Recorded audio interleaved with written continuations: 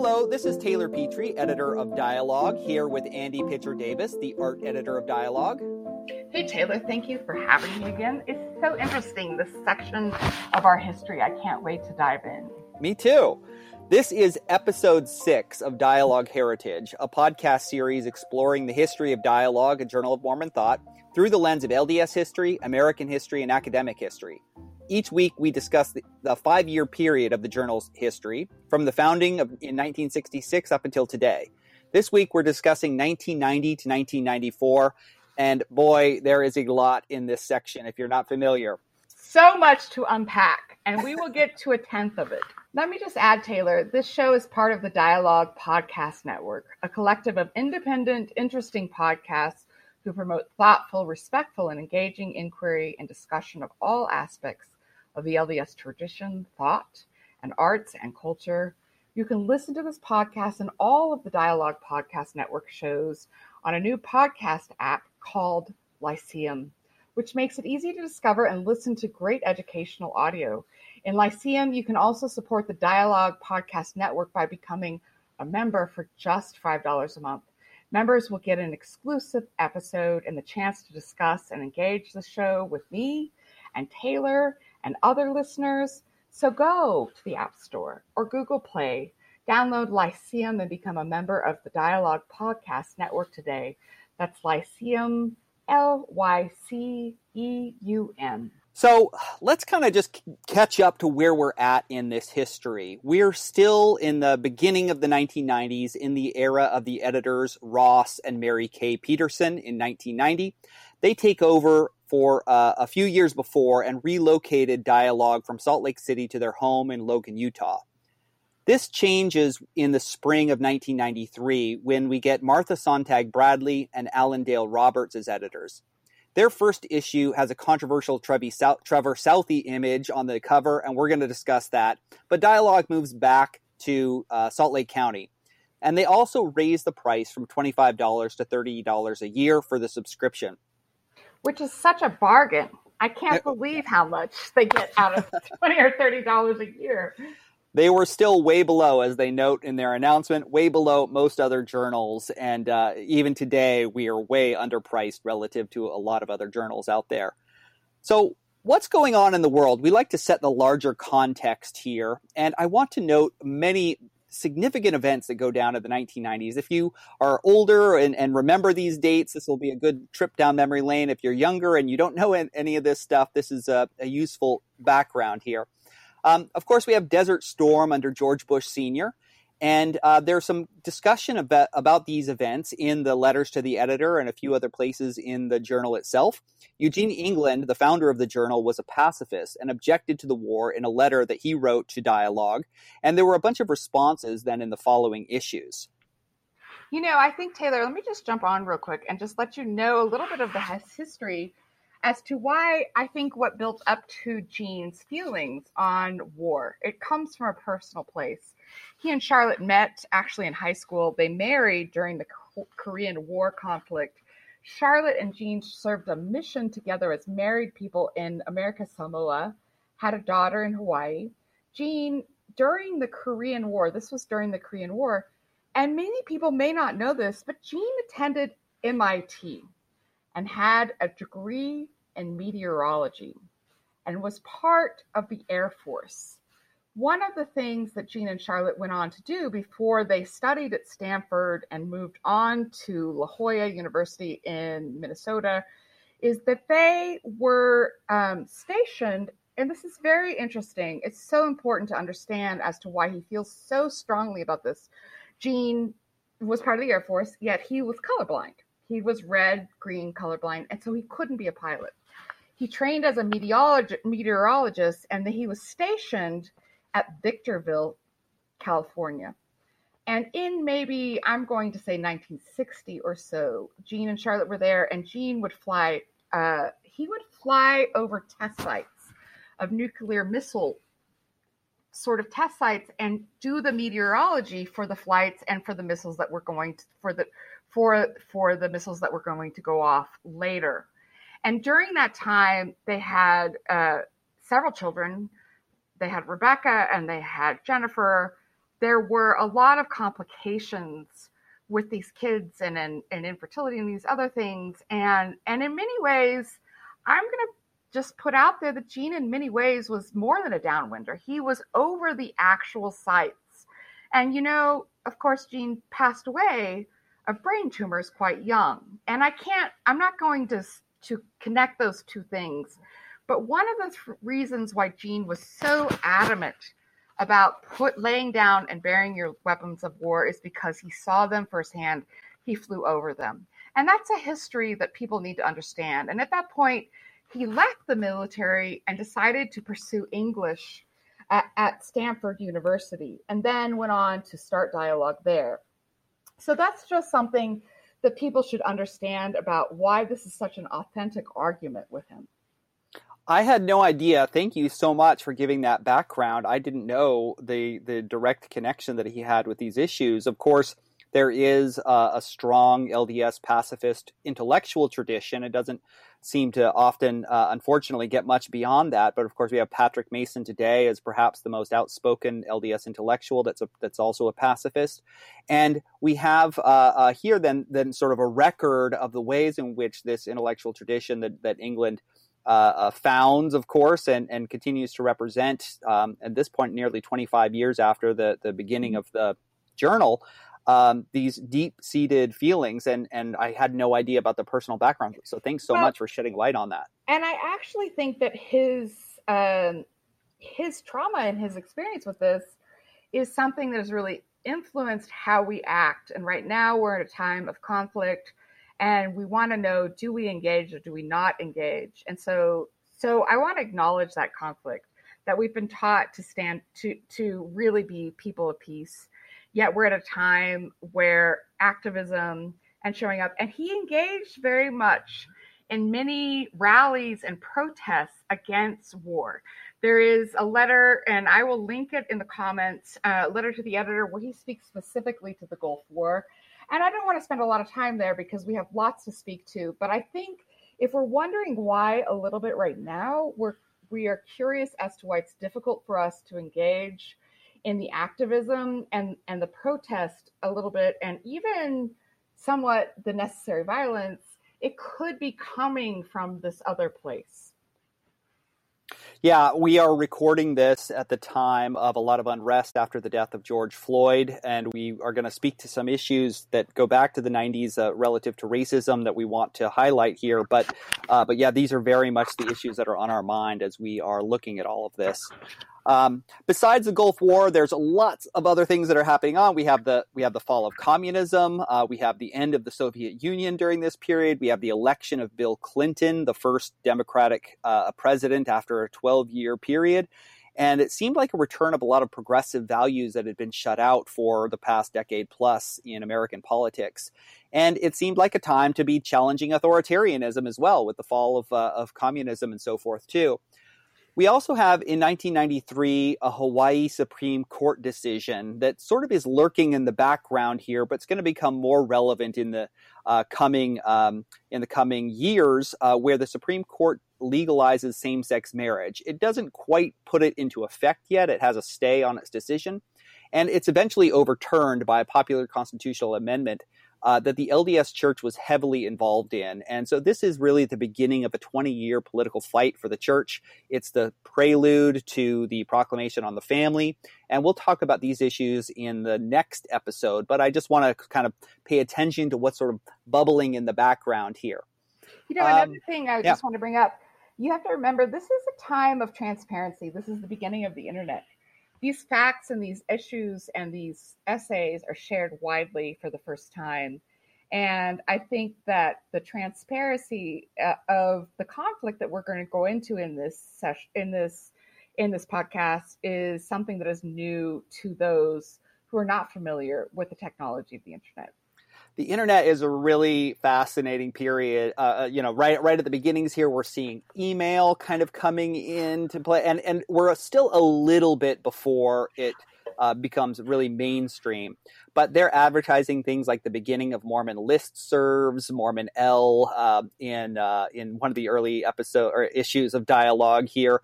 And so, yeah, there's just this whole new way that Latter-day Saint intellectuals are able to connect with each other and keep up in real time, which is, again, going to sort of disrupt dialogue, because instead of writing to letters to the editor here, you can write an email that everybody can read immediately, Absolutely. So the internet is really going to start to change things. And you see the way the internet fights actually bleed into the pages of dialogue on occasion, too. Absolutely. So what else is going on in the church? Well, President Benson is winding down and is largely incapacitated for the final years of his presidency here. President Hunter succeeds him for the shortest presidency in LDS history of only 9 months. So the first part of the 1990s is really not a strong president of the church who's fully capable of leading the church. We also have some turmoil in the lower ranks of the church. In 1989, you remember George P. Lee is excommunicated. In 1992, Elder Paul H. Dunn was exposed as having fabricated some of his faith-promoting stories. And he'd been a friend to many liberals in the church who felt especially betrayed by this. So we're starting to see some turmoil at these top levels here, where there's some falling out of some of these folks that at least some people perceived as being favorable towards liberal causes. Well, and right off the bat, Taylor, in 1990, it's the very first issue. Spring 1990, the first thing you do when you open an issue is you see a letter to the editor that speaks to George P. Lee. And he talks about racism, and he talks about how within our culture, our main minority is the Lamanite generation. And somebody writes a letter that says, how unfortunate that we're no longer having this voice that speaks to the marginalized. And of course, he goes on to lament that says, if there's a sin, then that is something else. And I can't speak to that. But the man who writes the letter is named Eduardo Pagan from Princeton, New Jersey. And he's a person of color.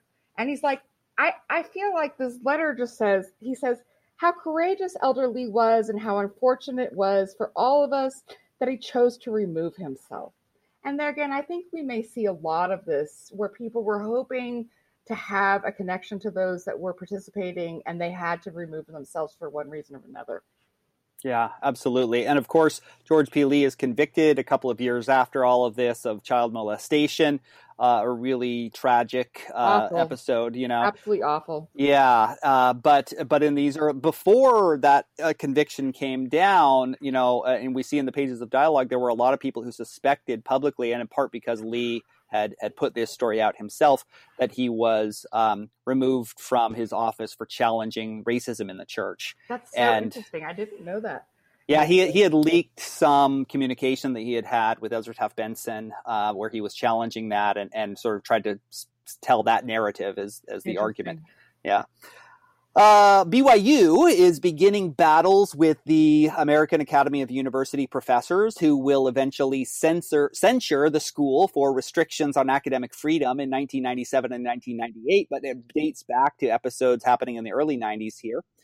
Including new policies for faculty in the early 90s that limited their academic freedoms and required more rigorous ecclesiastical endorsements. This included targeting faculty Cecilia Conchar Farr in 1993, David Knowlton, and the more pressing case in 1996, the denial of tenure to Gail Houston. Two of these faculty were in English, one in sociology, and there was a real suspicion of quote-unquote feminists and liberals at BYU and an attempt to oust them. We also have new feminist scholarship that's coming to fruition. Paul and Margaret Toscano's Strangers in Paradise and Maxine Hanks's Women and Authority are two landmark feminist texts that come out in the early 90s. And in April 1991, we have growing conflicts and concerns about Heavenly Mother when Gordon B. Hinckley warns against praying to Heavenly Mother. This is on top of a series of other statements that targeted mostly Sunstone and other symposia. And if dialogue had been a problem in the 80s, Sunstone was the problem in the early 90s for church leaders. And dialogue was about to get into the fight, though. They weren't the only one. No. Yeah, there are other organizations. The Mormon Women's Forum is founded in 1988, a Mormon feminist organization. The B.H. Roberts Society and other social organizations are proliferating during this period. And we're also about to learn about the Strengthening the Church Members Committee for the first time in the 1990s, which had been operating in quietly in the background and became public in the 1990s and was a huge concern for a lot of people. So kind of fascinating to sort of set the stage for some of the issues that we want to unpack. But you had called my attention to a couple of articles in the spring 1990, right at the start here. And we did mention these a little bit in the last episode, but they seem even more pressing today as they are dealing with the history of race and some of the contemporary issues about race in the church. Do you want to just I do. call our attention to those? Well, one, because I'm the art person, the cover is by Doug Himes, who is the same person who did our cover for this last fall issue. So that's a shout out. Wow. And his work is just really lovely. It's an abstract. It's lots of abstract work. I've always thought that our beliefs are abstract, and so our instructions on how to follow them should be abstract as well. So I read this, and I'm coming at this. I don't know that I'm the perfect person to speak to this, but I read this, and it felt to me that the essay is by Jesse Embry, and it's called "Separate but Equal?" Black branches, Genesis groups, or integrated wards. And my first feeling was like, great. Here is a record of those that are Black saints among us and the wards and branches that they made for themselves, the spaces they carved out for themselves. Now, as I read this, I realized that they had to carve it out for themselves because we weren't doing it for them. Meaning, it felt very much like a commodity. We're doing a count, a number, who is where, who is going into the inner city places to create a new sort of branch presidency. Whether it's better or not better that they are integrated or separate, integration is a question of the 60s. And here we are in 1990. And what we do is we say, if you do not feel, I am going to be overt in this, and I'm just going to say that the fact that we were not making the gospel accessible, but also really facilitating their belief and just entirely their equality is on us. Meaning, we said to them, if you cannot number yourselves with us, you are welcome to go over there. And I have seen beautiful, amazing things come out of Genesis. I think the essay is important because it really does. It's one of the few lenses we do put on those who created these branches and wards. But I cannot say that it is something that we should be proud of. And I might just sort of leave it there and just say we have a deep responsibility to look at this essay, acknowledge the work that's been done, but do much better. That's a great way to put it. And thank you so much for raising it and for calling our attention to it. It's an incredibly timely legacy as we are called to really think about the history, not only of our country, but of the church and the legacies that we are still dealing with that have not led to the promises and the expectations of equality that we'd hoped for. So thank you so much for calling our attention to it. Absolutely. There's one other thing I want to point out in this issue, and it's actually a review in the very back. It's by Helen Cannon, and it is called "Walking on the Dark Side." And I don't want to delve in deeply, but it is a book of fiction that's based on a true story, and it sets up some what's going to happen within feminism down the road. And the story it's called Doc, The Rape of the Town of Lovell by Jack Olson. And what it is the story of a doctor who was an OBGYN, and there's systemic sort of sexual abuse that happens within this Mormon town by this non-Mormon doctor, and it is silenced for maybe 10 to 20 years. The reason why I bring this up is because eventually we're going to get to this point where we talk a lot about people bringing up, they're going to bring up more sort of domestic violence and these other difficulties that were silenced for many years. And this shows that maybe our twin barbarisms within Mormonism and feminism are our obedience and loyalty to our community. And that's something where women are afraid to speak about their own experience. I hadn't read that one. So again, thank you for catching some of these things that I might have overlooked. These are great. I want to dive in to perhaps the major story from this time period of conflicts between feminist intellectuals and the church itself. It seems as if the past two episodes have kind of been setting up the background to this conflict. And we've learned a lot in seeing how the optimism from the 60s and 70s of a vibrant and cooperative intellectual tradition found itself on the wrong side of some church leaders in the 1980s because of different visions about values and truth. From Sonia Johnson's feminism to the historian's warts and all approach, these approaches were not always welcome for church leaders. You'll recall that in 1989, we discussed in the last episode a sermon that Elder Oaks gives warning against what he called alternative voices, which was kind of capping off nearly a decade of conflicts with historians. And in the early 90s continues these conflicts. On August 23rd, 1991, the church condemns a paper that was given at the Sunstone Symposium by non-Mormon scholar Colleen McDaniel titled LDS Garments, A View from the Outside. Wow.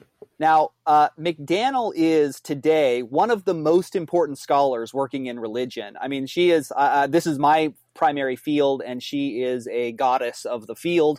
Numerous field-defining books. Her resume is incredible, and she happens to teach at the University of Utah, and kind of Mormonism came into her orbit of research. Wow. She actually stepped away from LDS studies for years after that run-in with church leaders, but she recently wrote Sister Saints in 2019, maybe 18, that won numerous historical awards, A History of LDS Women. David Knowlton also gave a paper at that conference on South American terrorism against LDS missionaries that freaked out a bunch of families, and he was called into his stake president over his remarks. So the August 23rd statement, 1991, what does it say? Recent symposia, sponsored and attended by some members of the Church of Jesus Christ of Latter-day Saints, have included some presentations relating to the house of the Lord, the holy temples, that are offensive. We deplore the bad taste and insensitivity of these public discussions of things we hold sacred. We are especially saddened at the participation of our own members. Which, can I just jump in quickly and just, as we dive into this, the personality of David Knowlton and these other scholars we're going to talk about that come into conflict with the church, Lavina Fielding Anderson and Janice Allred, these are some faith-affirming, good, like pastoral people. And I think that's important just to sort of mention.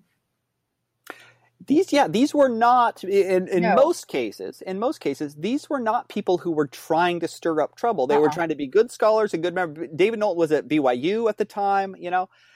Anyway, but this statement condemning symposia and condemning the participation not only of members but other church leaders and of course BYU faculty and so on was went over like a lead balloon in LDS intellectual circles. Yeah. In the Salt Lake Tribune, Lowell Bennion, who was a famous University of Utah a professor and figure, we are asked to love the Lord with all our hearts and minds. It is a poor religion that can't stand the test of thinking. The October General Conference, a few months after this, continued to sort of press on these themes. Boyd K. Packer said, recently, the Council of the First Presidency and the Quorum of the 12 Apostles issued a statement alerting members of the church to the dangers of participating in symposia which concentrate on doctrines, ordinances, and measures them by the intellect alone. If doctrines and behavior are measured by intellect alone, the essential spiritual ingredient is missing and we will be misled. There is safety in learning doctrines and gatherings which are sponsored by proper authority.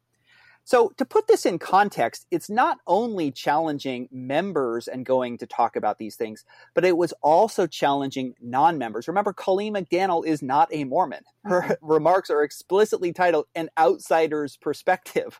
And so it was also regulating learning from non-Mormons about these things as well. So the spring 1992 issue of Dialogue, tons of letters to the editor condemning the church's statement, warning that this is censorship by intimidation. And this leads us up to the issue that I really want to dive into a lot, spring 1993. Oh, it's perhaps so good. It's so good. Yeah, it's perhaps the most controversial issue Dialogue has ever published. And I want you to start by the cover art and interior art. Tell us a little bit about that, because that itself was controversial. The content is one thing, but the art also was controversial. So give us a story. There are a couple of covers I really do want to address, and one of them is spring 1993. The other one, eventually, I might hop back and just talk a little bit about spring 1991 because they're similar artists. This is a cover by South African-born artist Trevor Salvi, who was a gem of a human. He was an incredible draftsman. His artwork and his figurative drawing and painting is maybe the best I've seen within Mormonism. And legitimately. There is actually Trevor, and this piece is super important. He joined the church in South Africa, moved to Utah, was a faculty at BYU, married his wife, Elaine, had 4 children. He painted like this. Now, this is something that's very interesting. Trevor eventually came out as homosexual and left the church. Now, this is something about this cover. This cover is, I will be frank, it's as homoerotic as it gets. It's called Prodigy, and it is 2 men together, actually a third next to them. And we came under a lot of scrutiny for putting this on the cover. And not only if it's a great cover, it folds out. It's nude men. We should specify. It's nude men. Yeah. It's nude men. At the same time, he was painting massive, huge canvases for the Salt Lake Airport that vaguely described nude women and men, and they were removed from the airport. It was censored. Now, Trevor was painting. After he kind of left BYU, he made an entire chapel like Chagall in Montana, like stained glass, sculptures. This is a massive, massive artist for Mormonism. He never really turned his back on Mormonism. Let me tell you the most important thing about this work of art, Taylor, and it's super significant.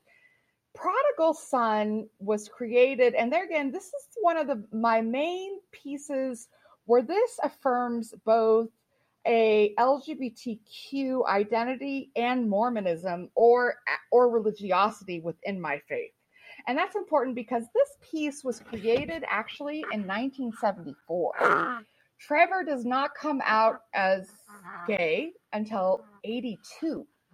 He doesn't leave the church until 85, and he's excommunicated. He moves to San Francisco. He paints in between San Francisco and Utah.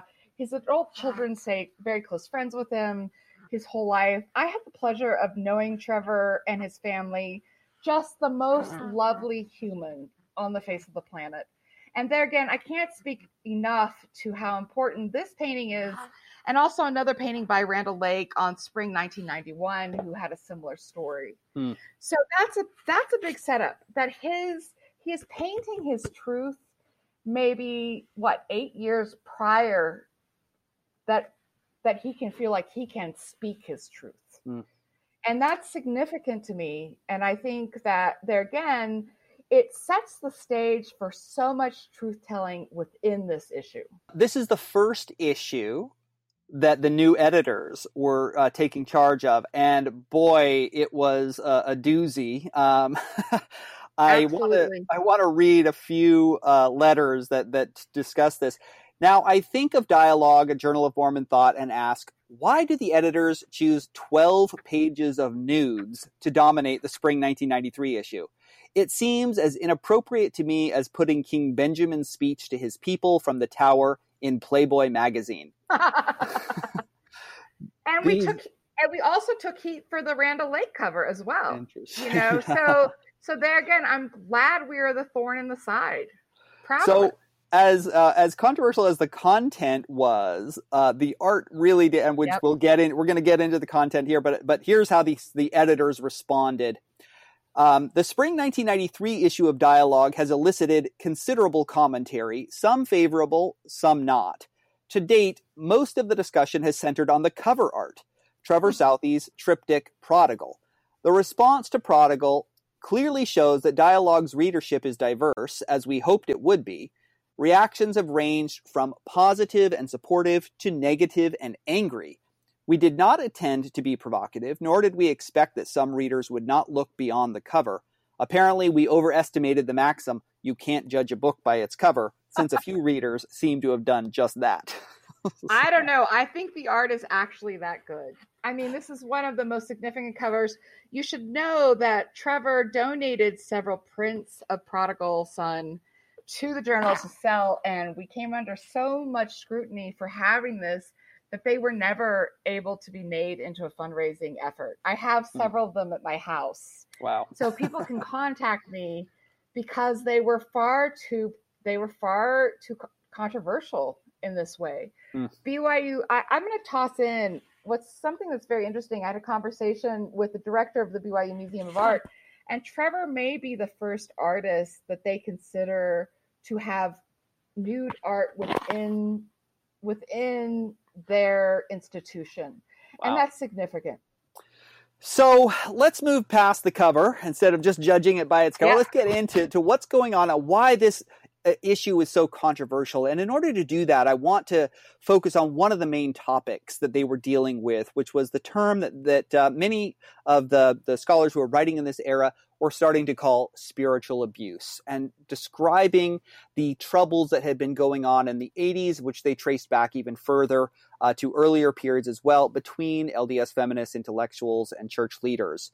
And the origins of what comes out in the spring 1993 issue go back to the summer before that, to July 1992, when Paul Toscano founds the Mormon Alliance, which was founded to document and counter, quote, spiritual and ecclesiastical abuse, and identifying and documenting various instances of this. Janice Allred, who was Paul's sister-in-law, and Lavina Fielding Anderson were founding board members and the head of the Case Reports Committee.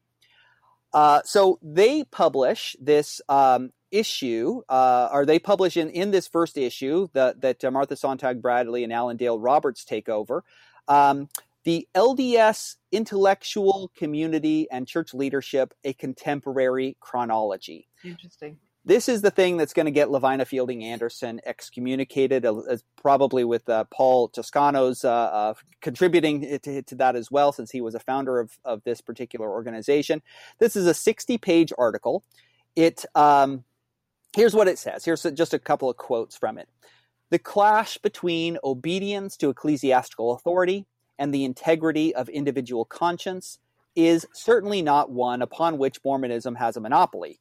But the past 2 decades have seen accelerating tensions in the relationship between the institutional church and the two overlapping sub-communities I claim, intellectuals and feminists. Yep.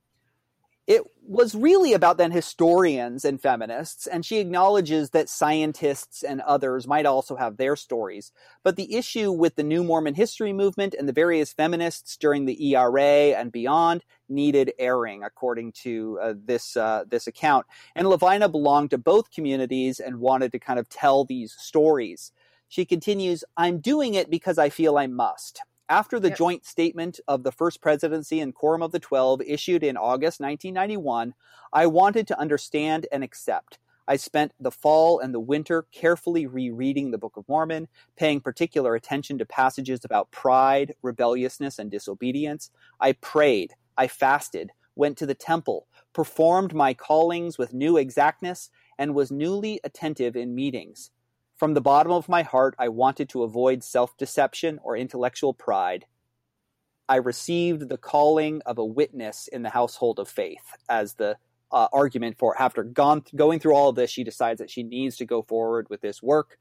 The article discusses conflicts from 1972 to 1992. It takes people through the beginning and the end of the Leonard Arrington stint as church historian and his exile afterward.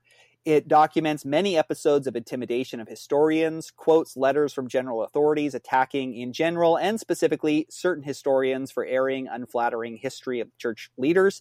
It goes over the church's efforts to disrupt the International Women's Year Conference in 1977. It discusses Sonia Johnson's excommunication. Many of the stories are about Paul Toscano, who had founded the Mormon Alliance to document these episodes, so he's a prominent figure. The archives, it talks about how the archives of the church are restricted after Arrington is released. And it goes over the events in dialogue in the early 1980s that we discussed in the previous episode. Mark E. Peterson, elders Mark E. Peterson, Ezra Taft Benson, Boyd K. Packer, and Gordon B. Hinckley, and Dallin A. Jokes are big characters in a lot of these stories. The Committee to Strengthen the Members, also known as the Strengthening of the Church Members Committee, is behind a lot of the supervision, and it's publicly exposed in 1992, a year before this issue. Which was headed by James E. Faust and Russell M. Nelson, who were the two people who were leading the Strengthening of the Members Committee. And it revealed that several of those who were being investigated have files on them, and that Salt Lake City seemed to be calling local stake presidents and bishops, asking and inquiring and demanding, in some cases, inquisitions on these different scholars. Some of the main characters are Paul Toscano, D. Michael Quinn, Lavina Fielding Anderson, Linda King Newell. It lists George P. Lee as one of the cases, which is unfortunate because he's convicted of child molestation soon after this. Avram Gileadi's millenarian interpretation of Isaiah is also cited, since BYU Bookstore and Deseret Book refused to sell it after some controversy. I want to talk a little bit about the right wing and how that focuses. That's an important story. As well. Maxine Hanks was a target. Brent Metcalf, David Knowlton, John Silito, and other big Sunstone names are all getting blowback for their Sunstone work.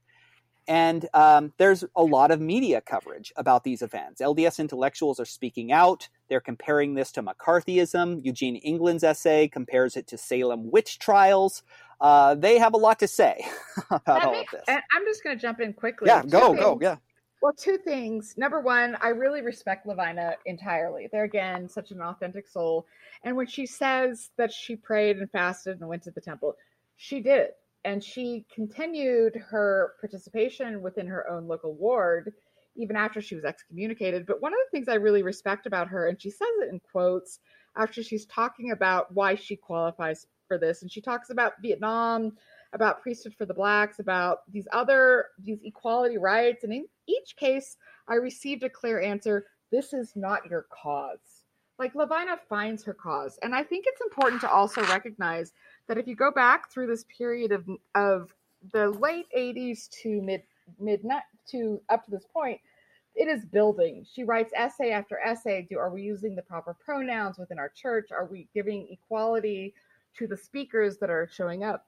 One of the things I really want to point out is, well, there's two things. One is the 1st of June, 1980, speaking at a 14-stake fireside, Brigham Young University's elder Bruce R. McConkie identifies the 7 deadly heresies, including God is progressing in knowledge and is learning new truths, revealed religion and organic evolution that can be harmonized. Of course, that's a direct attack against our founding editor, Eugene England. And so there's that. I want to acknowledge the other thing that she says as she goes through this, one scholar after another, this cleansing that happens. And she says, Linda Silito sent me a poem that instead captured my feelings precisely during this. Linda's words are, one by one, they throw us from the tower and we spread our wings and fly. I wonder, what is the connection? Like, where's our protection for scholarship within this? I also have to admit, Taylor, I see myself in this. I mean, there are not myself as a scholar, much more that, my father was mentored by maybe in Eldon Tanner, who is cited as saying, when the prophet speaks, It is law. I grew up with this rhetoric. And so to come at this for the first time when I read it, and I've read it 2 or 3 times, it was difficult for me. I'll admit it. It's a hard read, but it's a very utterly necessary read. It was tension building. It had to be said. And I really support how brave she was in doing this. It's fascinating because her main focus, as she mentions at the outset of the essay, are feminists and intellectuals, especially historians. But as I mentioned before, she's also really interested in conservative people, including what we would now call preppers and apocalypticists like Avram Gileadi, who becomes one of the September 6, and those that he inspired, like other more radical John Birchers, followers of James Bo Gritz. Do you remember Bo Gritz from the early 90s at all? Yeah, these figures that are fascinating. So they were going all after the super right wing as well, and probably in much higher numbers than the liberals. But some of the cases that Levina mentions are stronger than others. Not all are real historians. Not all are, feminists, of course. Some of these are, maybe minor dust-ups, not really abuse so much. But there's a lot in there that's definitely worth wrestling with. Who else is? Go ahead. You bring up a very important point. This essay is brutal. Like, it cuts to the core in a way that, for me, the first time I read it, I was like, oh, this is actually aggressive. And I think she was just exhausted. I don't know. I'm enjoying her new book that is out, and there's a lot of background that's within it. I totally recommend it to everyone. But that it is a truth telling, but also it tells it in such a way that it peels back the layers on the abuse and the censorship that I feel like I am called to action to make sure that scholarship has more protection so that it can explore deeper thought. Yeah. So who else is at the center of all of this? I want to note that Martha Sontag Bradley, one of the new editors at Dialogue, is a kind of central character in the background a little bit. She was a history professor at BYU when she accepted the editor position. And also in 1992, she discussed feminism on a local talk show in Provo. BYU president at the time, Rexy Lee, confronted her about the appearance, and it didn't go very well, I guess. So she resigned teaching at BYU in July 1993, right after this first issue appeared in print. She started teaching at the University of Utah in 1994, where she is still today, and has won numerous awards, written a ton of books, and held in extremely high esteem. She's now a high-level administrator there. And, again, one of the many sort of casualties of the early 90s at BYU. There are all of these other great essays. Levina's is not the only one that really are touching on this, including the book reviews, which go over spiritual abuse scholarship outside of the church. So this was really a direct assault on church leaders in what they saw as, of course, a response to a 20-year campaign against them, against many young scholars. So, just that's a fascinating story. And you're exactly right. I want to second that. This issue is a watermark, both out of its criticism and also out of how it holds many things accountable, but also out of its beauty, just beauty. And I feel like this, if somebody dives into an issue, this might be the one you kind of also make sure you do not miss in all of this. Yeah. So focusing back at BYU, I want to note, it's a little bit of a side note here, but who else is watching all of this? Well, it's the younger generation who aren't yet scholars, but especially the BYU students. Sometimes this generation is called the lost generation because scores of young college age and graduate age LDS intellectuals are leaving the church. They had been active on their own front, founding Seventh East Press and a bunch of other magazines and unauthorized publications out of BYU. The Student Review, I'll put that out there as well. Yeah. And among these students is one person that is going to be relevant for us later on, Joanna Brooks, who eventually returns in 2008 after 15 years of leaving the church. But we see that what's happening here, speaking autobiographically, I was only in high school and then I was on my mission. And by the time my head kind of came up in the late 1990s, it seemed a totally different world than what had happened in the early 90s. And maybe I was naive to all that had happened. And I imagined my own career as possible in a way that even just 5 years before, the people who are just a little bit older than me looked at it and said, no way can I be a scholar and a faithful saint at the same time. So it's just fascinating to kind of reflect on that. Well, and one of the things I want to talk about that's happening, and we can get this in another podcast, but Gene is still at BYU until 1996, and he is fostering this younger generation. Both Joanna, also we see quite a bit out of BJ Fogg. We see Lance Larson writing poetry and giving a space for these things. And then, of course, eventually Gene is forced out of BYU. But I think his mentorship, even though it's quiet, is very profoundly felt and seen and reflected in some of the things that are happening independently. Well, so many fascinating and fantastic professors, and Gene being one of them. BYU was not a good place for them in the 90s, and yeah, he's his story we need to tell in more fuller detail. Yeah, I'd love to. So, what's the fallout here after this issue? Boyd K. Packer in May 1993 gives his famous speech decrying feminists, so-called intellectuals, and the gay and lesbian movement as dangers to the church. Other people were actually quite happy with this particular issue. One of the letters to the editor: thank you for the outstanding spring 1993 issue. I have subscribed to Dialogue from issue number 1, and the spring 1993 was the most courageous, thought-provoking, and inspirational issues to date. Wow. Yeah. And I see lots of letters to the editor that just say, I'm so lonely in this. Thank goodness for Dialogue. Yeah.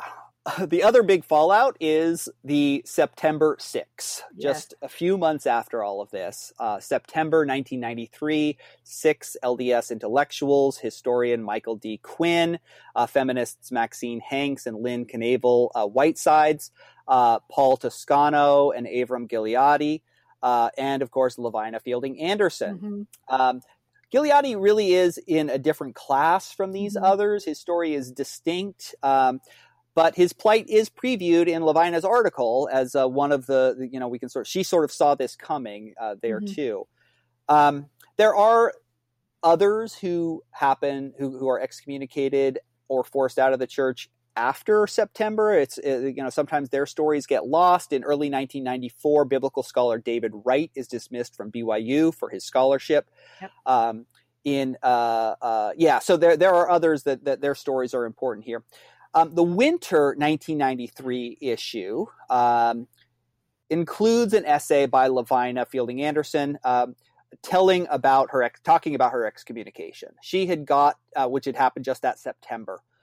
She had gotten together with friends on the night of her excommunication. She didn't go to watch A Man for All Seasons, a classic story about conscience versus religious authority.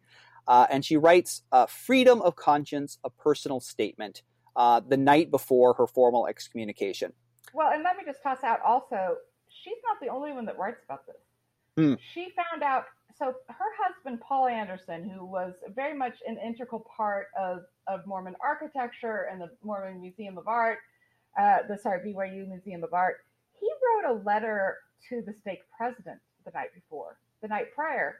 It was a letter that Lavina did not find until after his death in 2017. And it's poignant. I don't know this story at all. I'm so excited. This is going to be great. It's part of her foreword in her new book that's coming out. And there again, it's a lovely book. It starts with a scripture out of Moses that just says, mercy is all. And it talks about how Paul just says, Lavina is full of devotion. Like Lavina loves this entity. Can you find compassion? Can we come to some sort of dialogue? Can we have a conversation about this? And the two of them were there's so much union between the two of them. And there again, she found herself within the pews every single day, every single week after that. Paul was kind of, she says that Paul was sort of saved from being in the bishoprics and other things. He served as the ward choir director and Sunday school teachers and that sort of thing. But he just says, he just really pleads with the leadership and says, where is your mercy in this? So I think that's an important, there again, I'm going to turn people towards, have people really check out her new book, because it's just spectacular. But the pleading for this and the asking for it there was a deaf ear turned to them. That's a great place to sort of wrap up Lavina's story with her new book that came out in spring of 2020 with Signature Books, which kind of lays out her own personal memoir, but is also her vision for the church. And also worthy of note is that last year, Lavina appealed to have her membership reinstated and was denied by the First Presidency, including Russell M. Nelson, who was the head of the strengthening of the members committee and probably oversaw or had some hand in her original excommunication. Wow. So these are long standing grudges, I suppose. And she says again later, she says, do I want to number myself with the saints? Absolutely. But she says, do I feel like I did exactly the right thing? 100%. I don't think she has regrets about telling the story that she told. And so I think that's important to note, but it is also incredibly heartbreaking. I want to acknowledge briefly, well, not only that, we have this Fawn Brodie in 47, we have Janice Allred in 78, and there's a long gap. I don't think there's a long gap. Sonia Johnson in 79. Sonia Johnson, I'm sorry. Sonia Johnson. And then, there's other people who probably lose their membership within the church between them. But intellectually, we don't have a big blip until the 90s. But I really want to acknowledge it. Within Mormonism and doctrinally, excommunication is a violent act. It's not like you can't just take the sacrament anymore. You are spiritually orphaned from those that are around you. Your sealings are canceled, all of this stuff. It is really a harsh situation. And that's important for us to say that pain is real. And this was a huge, the wounds created by this took a while to heal, if they have even healed at all. For many, Absolutely. Of course, they haven't. I don't want to minimize that. But we're also several have been rebaptized, and that's important right. to kind of mention. Maxine Hanks and Gigliotti too. Gigliotti, yeah, those two. So what was some of the reaction in the early issues here? Well, I want to note that the dialogue didn't let up. In the fall 1993 issue, they also published another essay by Omar Khadr, I think, Khadr, Free Expression, the LDS Church and BYU, or Brigham Young University, which is a pretty brutal analysis of what was going on. And of course, it's just going to get worse over the next few years at BYU for many scholars there. And one letter writer discusses Lavina's excommunication and her story there. The impact of her excommunication on others will have very little import. She has, in fact, cut the ties with the very church she claims to believe in, and while doing so has lost her effectiveness and other more important possibilities. Life isn't fair. So not everybody was sympathetic. That letter hit me so just in the face. And our obligation is to make life fair. Our obligation is to bring justice. Our obligation is to provide space for this type of scholarship. And that's me, and that's a reaction, and it's not objective. So, but that one, our obligation as Christians is to make life fair. So I was asked on Facebook, I sort of previewed that we were going to be talking about this, and somebody asked, what has changed? Why aren't there these conflicts anymore? And I had a lot of reactions. Do you have any thoughts on what's changed? I think what's really changed, I do not think that, I know and believe that the church has not changed in how it treats its intellectuals and its scholarship. I think the interest and the ability for scholars and for those who question to engage with the church is tired. Like, it's just weary. And I think that we have to see that the disengagement, we see several letters to the editor where people are saying, I have separated myself from the church. I'm done. Like, this is the point where we see the beginning of the bleed out. And that's significant to recognize as well.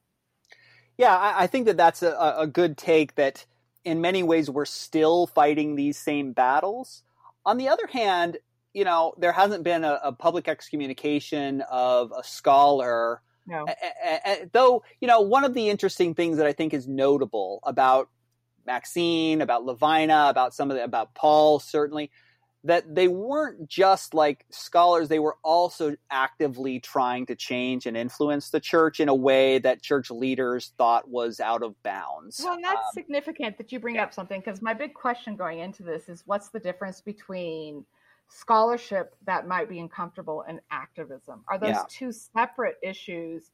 And there again, I think there's a certain protection that should be given to scholarship, but these essays seek to do two things. They have a duality about them. So I think later we do see excommunication, but it's mostly due to activism, not necessarily scholarship. That's a really good distinction. It's one that I think, sort of my rough back of the napkin kind of analysis here is that everybody sort of learned what the boundaries were, and we can fast forward to folks like John Dehlin and Kate Kelly, who Sam Young. Absolutely. Sam Young, the folks who, not to say that they weren't necessarily, well, John Dehlin may be in a slightly different category here, but certainly people who were perceived as doing activist work and I think did that, would take on that title themselves. And that's where the church still kind of has takes a heavier hand. Whereas I don't know the last time I heard from a historian that got a letter complaining about their work, including those at BYU. I mean, I hear actually quite open and positive things. To look at feminists probably haven't won yet, their battles totally, but historians have. These battles are more or less over, I think. I totally disagree, and I'm sorry to say okay. this. Yeah, go ahead. I think we have one coming up that is both a scholar and an activist, and the book has come out this week, and it's Joanna Brooks, because she approached this as a peer-reviewed scholarly book, but also she engages with the actual physical action, activism of the Mormon women of color. And that's going to be a very interesting thing to watch. Now, of course, with the new guidelines that came back out in February, there is no longer excommunication. There's dismemberment, and that's a lot of mental gymnastics. But disfellowship, not dismemberment. That's much worse. Dismemberment is much worse. Yeah. Well, and they've changed the verbiage, but the separation is similar. And I kind of have my eye on this. I think we might be swinging the pendulum back into where we're combining scholarship with activism again, which is kind of dynamic and exciting to see how that works. That could be interesting to keep an eye on. Yep. We wish the best for our dear friend Joanna. We're going to be doing some, depending on when you listen to this, these all might be out already, but we're going to be doing some discussion of Joanna's book on our website and in an upcoming issue. And so that's a fascinating insight. Let's move on to some of the other issues that come up, and we can kind of get through these a little bit more rapidly here, but I'd love to get your take on some of them. 1990 is the 100th anniversary of the manifesto ending polygamy, or at least beginning the end of polygamy. D. Michael Quinn's research showed how it took a lot longer to actually end it. But we start to get some treatments, or we get some treatments of Mormon fundamentalism during this time as well, as several news and media reports start to talk about it more openly. And an effort was undertaken even to legalize plural marriage around the 100th anniversary. So we have a bunch of really important articles in the 1990 issues, including Martha Sontag Bradley's The Women of Fundamentalism, Short Creek in 1953. And such an important one. There's another one. Anyway, I agree with you, and I think this is such an important issue. Yeah, we start to get the scholarship, and you can look to a number of contemporary scholars who work on this today, and popular historians like Lindsay Hansen Park as well, where are sort of cousins, Mormon cousins in fundamentalism, are become a scholarly interest. And I think that these are some of the first essays to really kind of try to tell this history. There are a few others, I think, about some other leaders, but these are the first ones that really kind of. There's one other one I want to bring up, and Yeah. I'm hoping I can remember exactly which issue it is in. And it is an essay on Mormon polygamists and activism and feminism by Van Wagenen. I will find it, but it is such an important issue. She wrote her thesis was, and I need to find it, and I'm sorry that I'm skipping around just a little bit, but it's a significant essay, and it talks about how the women who were participating in this battle are our big activists. But she is a significant person. She's actually Robert Redford's first wife. Whoa. Yes. And her name, oh gosh, I'm blanking. I'm sorry so much. And I will come up with this. But it is so interesting to me because she talks about that these women are acting within their own field of being able to act. Like they only had so much that they could say, only so much that they could do within the system of the patriarchy. And she talks about this combination between suffragettes and plural marriage people. This polygamists and suffragettes. I remember that article, and I didn't copy it into this, or maybe it's someplace else in the history. I put it in my history section, but I know exactly what you're talking about. And there is this perennial debate among Mormon feminist scholarship that looks to 19th century plural marriage as a time when Mormon feminism flourished, but yet looks to fundamentalist women as oppressed by the patriarchy. So the same kinds of narratives that non-Mormons would often tell about Mormon women start to tell about fundamentalist women. And that scholarship. It is. I found it. It's actually in winter of 1991, and it's Lola Van Wagenen. And the essay is called "In Their Own Behalf: The Politicization of Mormon Women and the 1970s Franchise." It's very good. Yes, I'm sorry, 1870s. 1870 franchise. Yes. Yeah, I knew that one. Thank you so much for bringing that one up here specifically. Yeah. It's really wonderful. Yeah.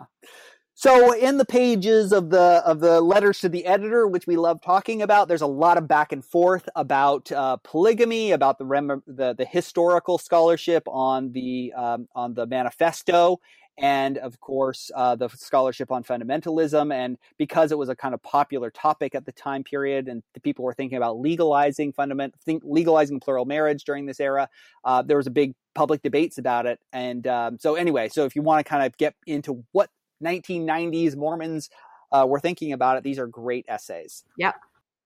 Let's talk about briefly the Book of Mormon, and then we'll return. Oh, here's where I have the women's issue is next in my outline, where I have that. So we can come back to that. But let's talk about the Book of Mormon really fast here. There isn't a ton in this era, but it's a little bit worth noting. The winter 1991 issue has an essay by Neil Chandler, Book of Mormon Stories That My Teacher Kept From Me. Here's what he says. It may be no more a kind of perversity that brings me to admit what I will tell you now, namely, that when it comes to the Book of Mormon, that most correct of books, whose pedigree we love passionately to debate, and whose very namesakes we have, all of us, become, I stand mostly with Mark Twain. I think it's chloroform in print. Oh my goodness. So it's actually a humorous but serious critique of the Book of Mormon. But he says other things like, this is a book of men, by men, for men, and openly and conventionally, at least, about men only. This got a letter.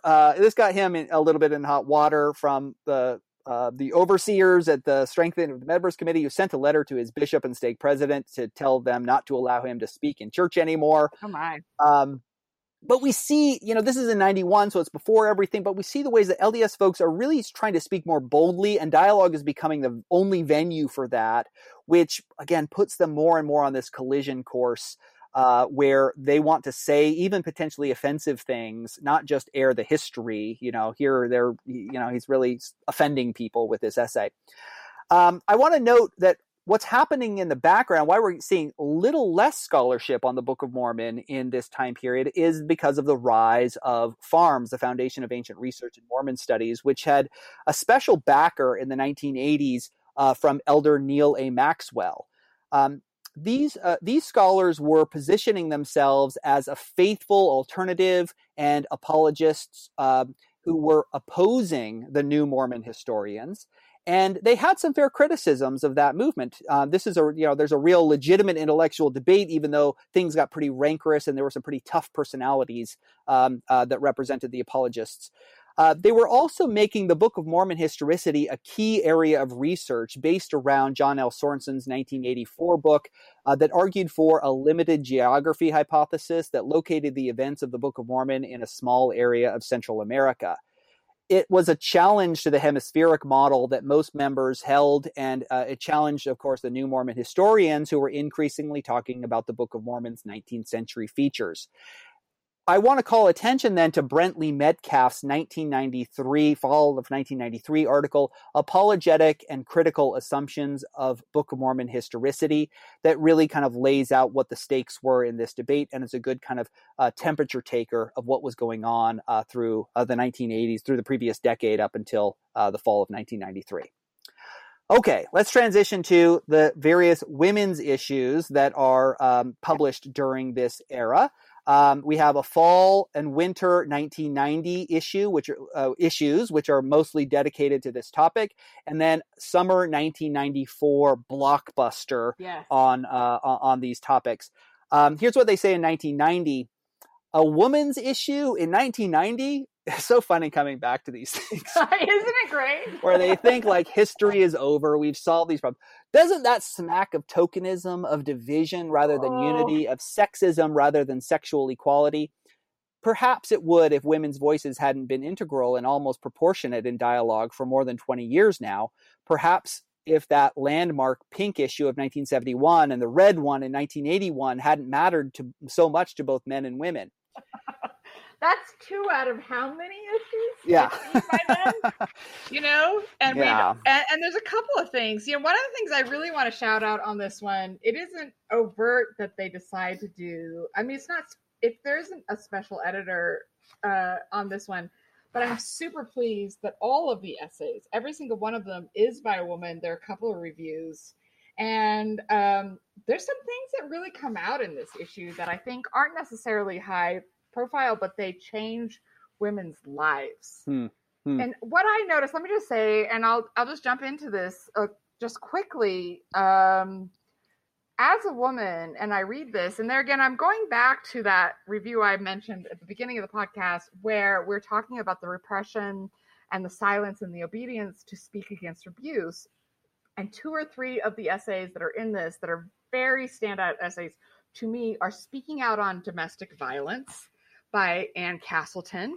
We see letters to the editor later where other women anonymously write in and say, I was Ann Castleton. This is my story. They don't use their name, but the fact that she is so upfront and honest about her experience with abuse in a domestic setting gives other women the wherewithal to claim their own space. The other one is Linda Silito, it's really well written. It's Rescue from Home, some ins and outs, and it's about her sister and how her sister leaves a very abusive patriarchal marriage as a young married woman. And I think that's a big shout out in this, is that we are finally talking about the domestic abuse, the sexual abuse, the patriarchal abuse that is happening within Mormonism. So I want to acknowledge that. There are not all, those were outstanding to me as well. And of course, we've got others that are working on LDS women's history. We have more feminist theology that's coming out, including the one that we already mentioned by Lavina, The Grammar of Inequality. Yep. And and of course the Lola Van Wagenen article that you had brought our attention to as well. I think that Van Wagenen article is also relevant in 2020 because it's the anniversary of the national franchise of women. Absolutely. And there are things that are going on now. So again, people might be interested in looking back on telling that Utah history, the Mormon women's history about the franchise. That we've got some great people working on. What's it called? Better Days 2020 or something? 2020. Yeah. Thank you. It's very significant, and there's a lot to be fleshed out in the activism that happened then.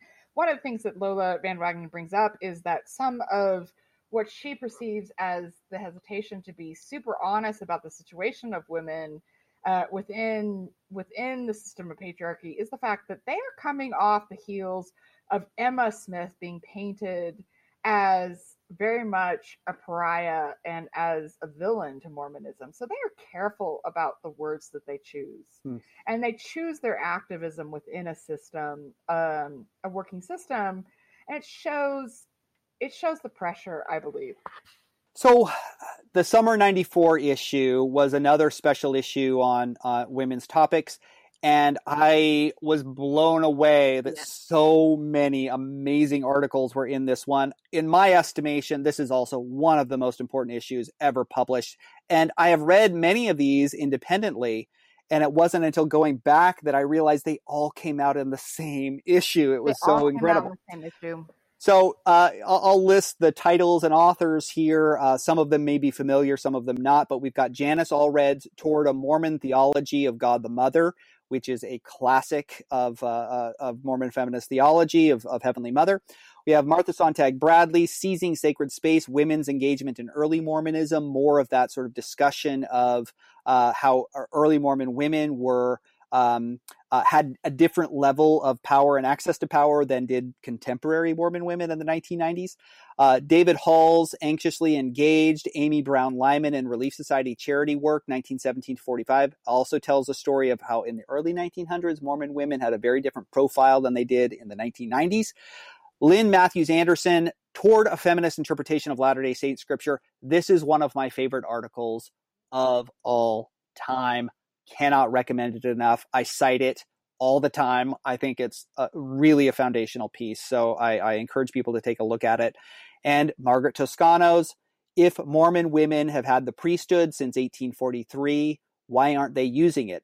That's a follow-up to an essay in Maxine Hanks's Women in Authority, which was making the argument that that we now know more or less is accurate, that the Relief Society minutes recorded that Joseph Smith handed the keys of the priesthood to the Relief Society.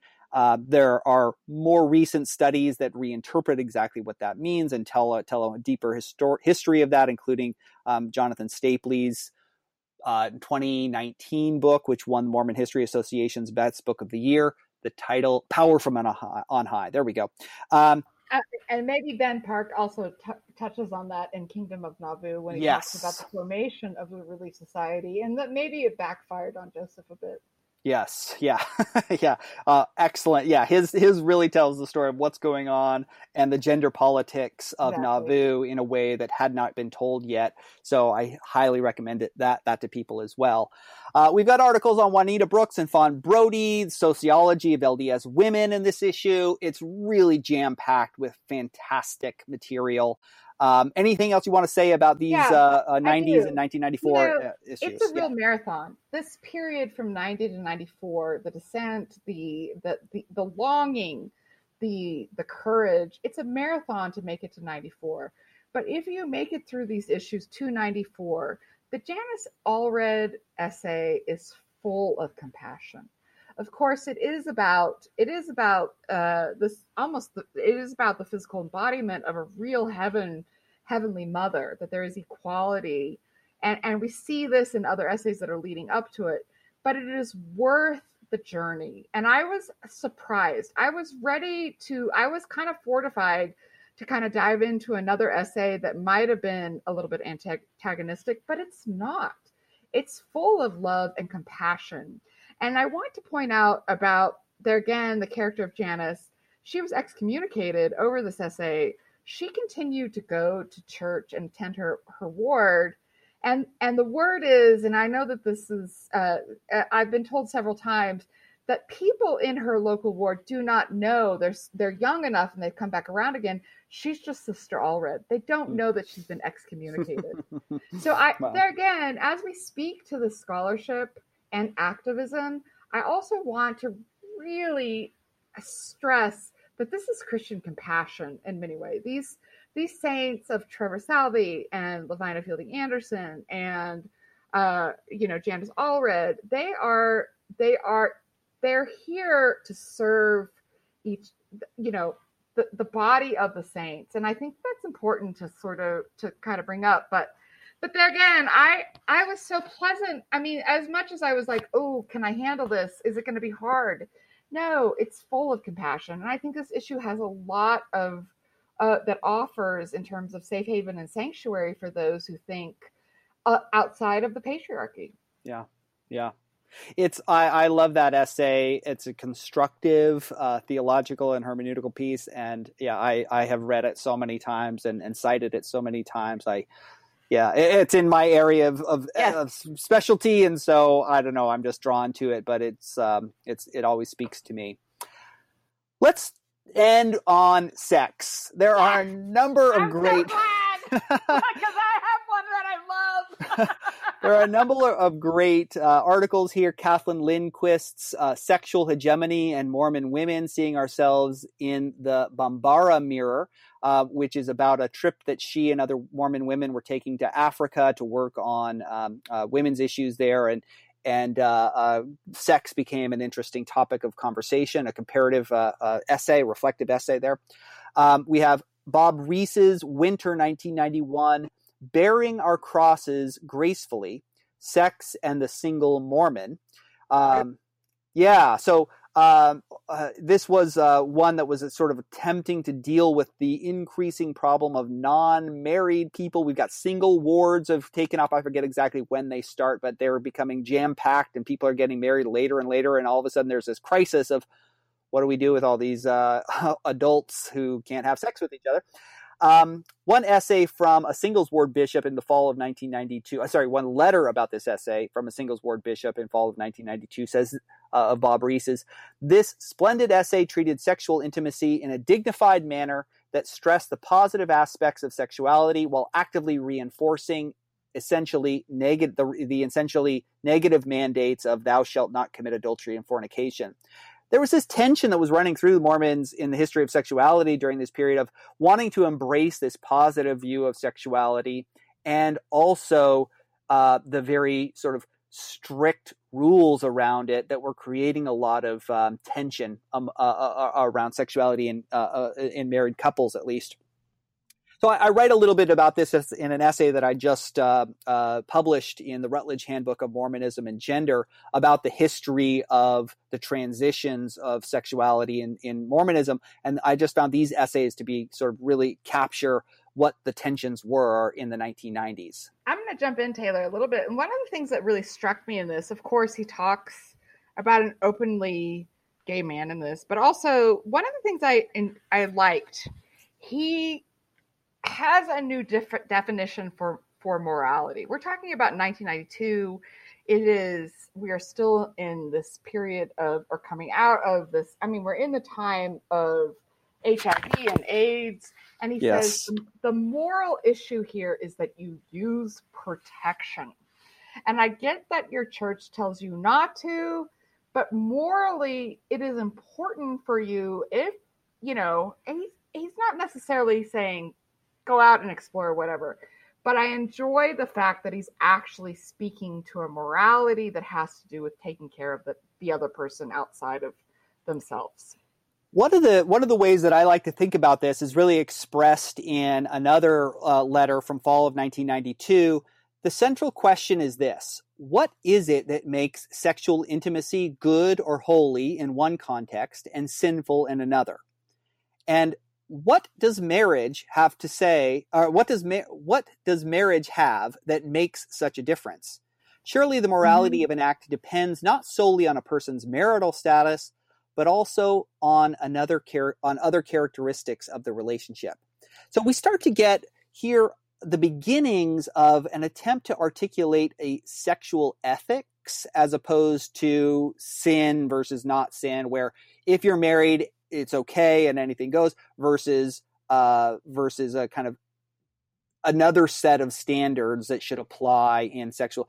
And this is certainly not taken off at all, but as a mainstream Mormon view, most Latter-day Saints, of course, follow the church's teachings on this, but it is an interesting kind of window into the debates that people are starting to have, which is about 20 years after other Christians have already been having these pretty robustly. Absolutely. But yeah. I'm going to counter you slightly and just jump to my favorite essay during this time. I'm just going to say it. It's in spring of 1992, and it's the Rommel Mackelpring. Yes. And they shall be one flesh, sexuality and contemporary Mormonism. And he goes into this. Okay, I'm going to go there. This may be the first Mormon scholarship essay that is published that mentions the word clitoris. I will just say that.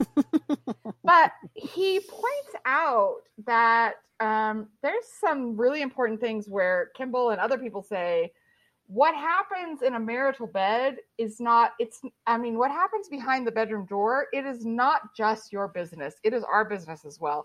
And he goes and he's so healthy about sexuality in this. For one of the first times where he gives permission specifically to women to enjoy this whole situation and act that I haven't seen in print prior to this. And I think it's important to really just really honor this essay just for a minute. I 100% agree. I think that this is a really great essay. It's republished in a couple of other books later on.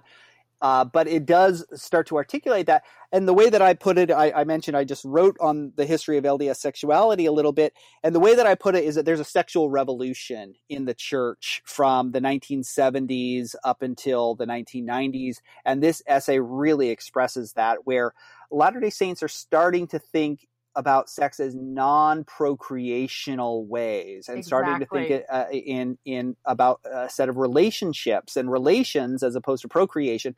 And that was a huge transition, and the church hadn't fully caught up to what was happening on the ground here, or at least as it was following popular culture.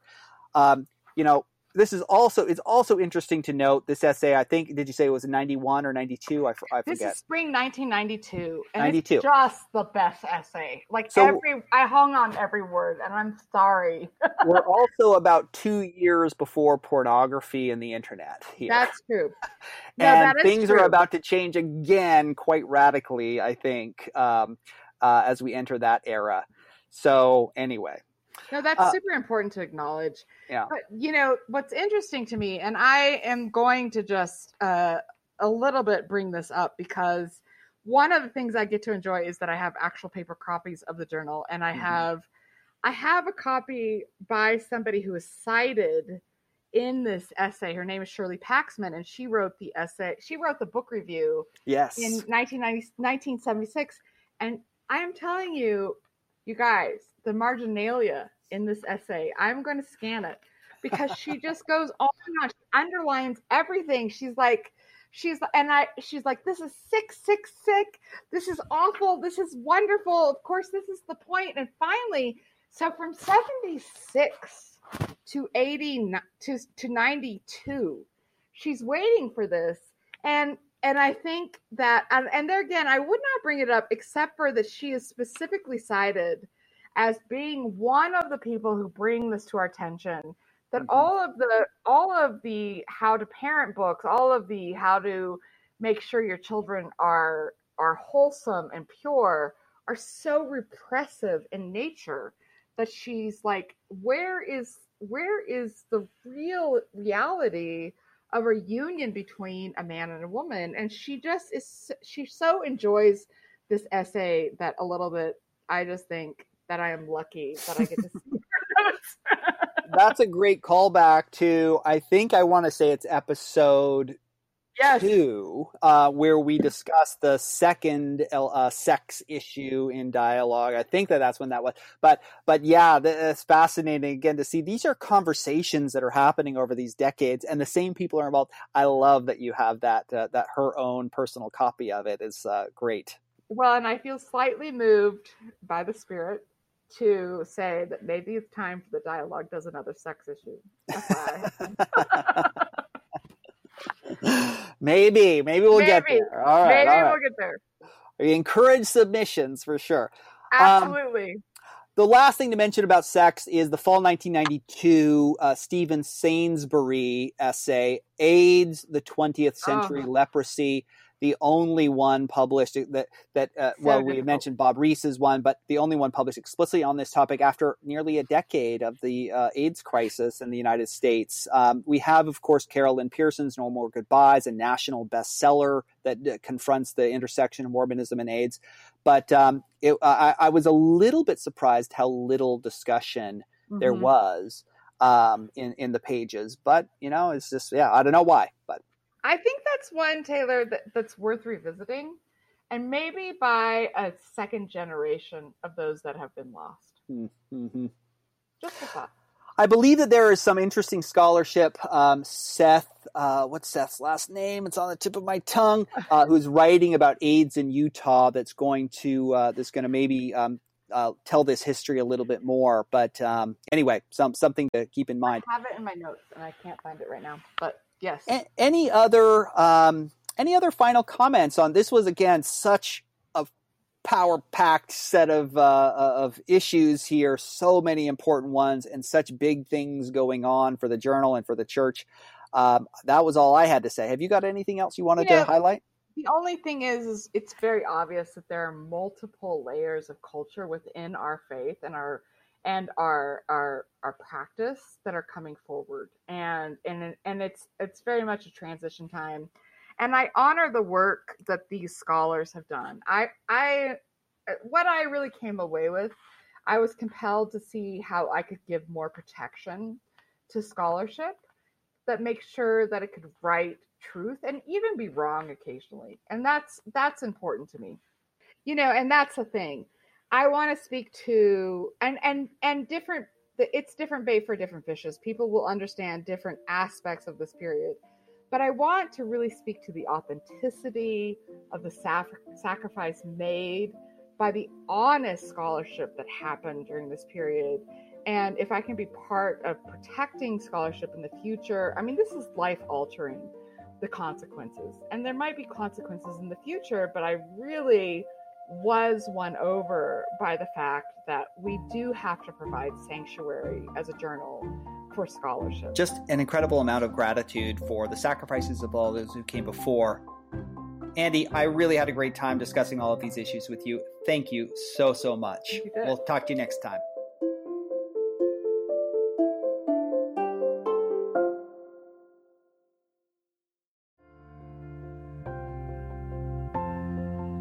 We are Dialogue.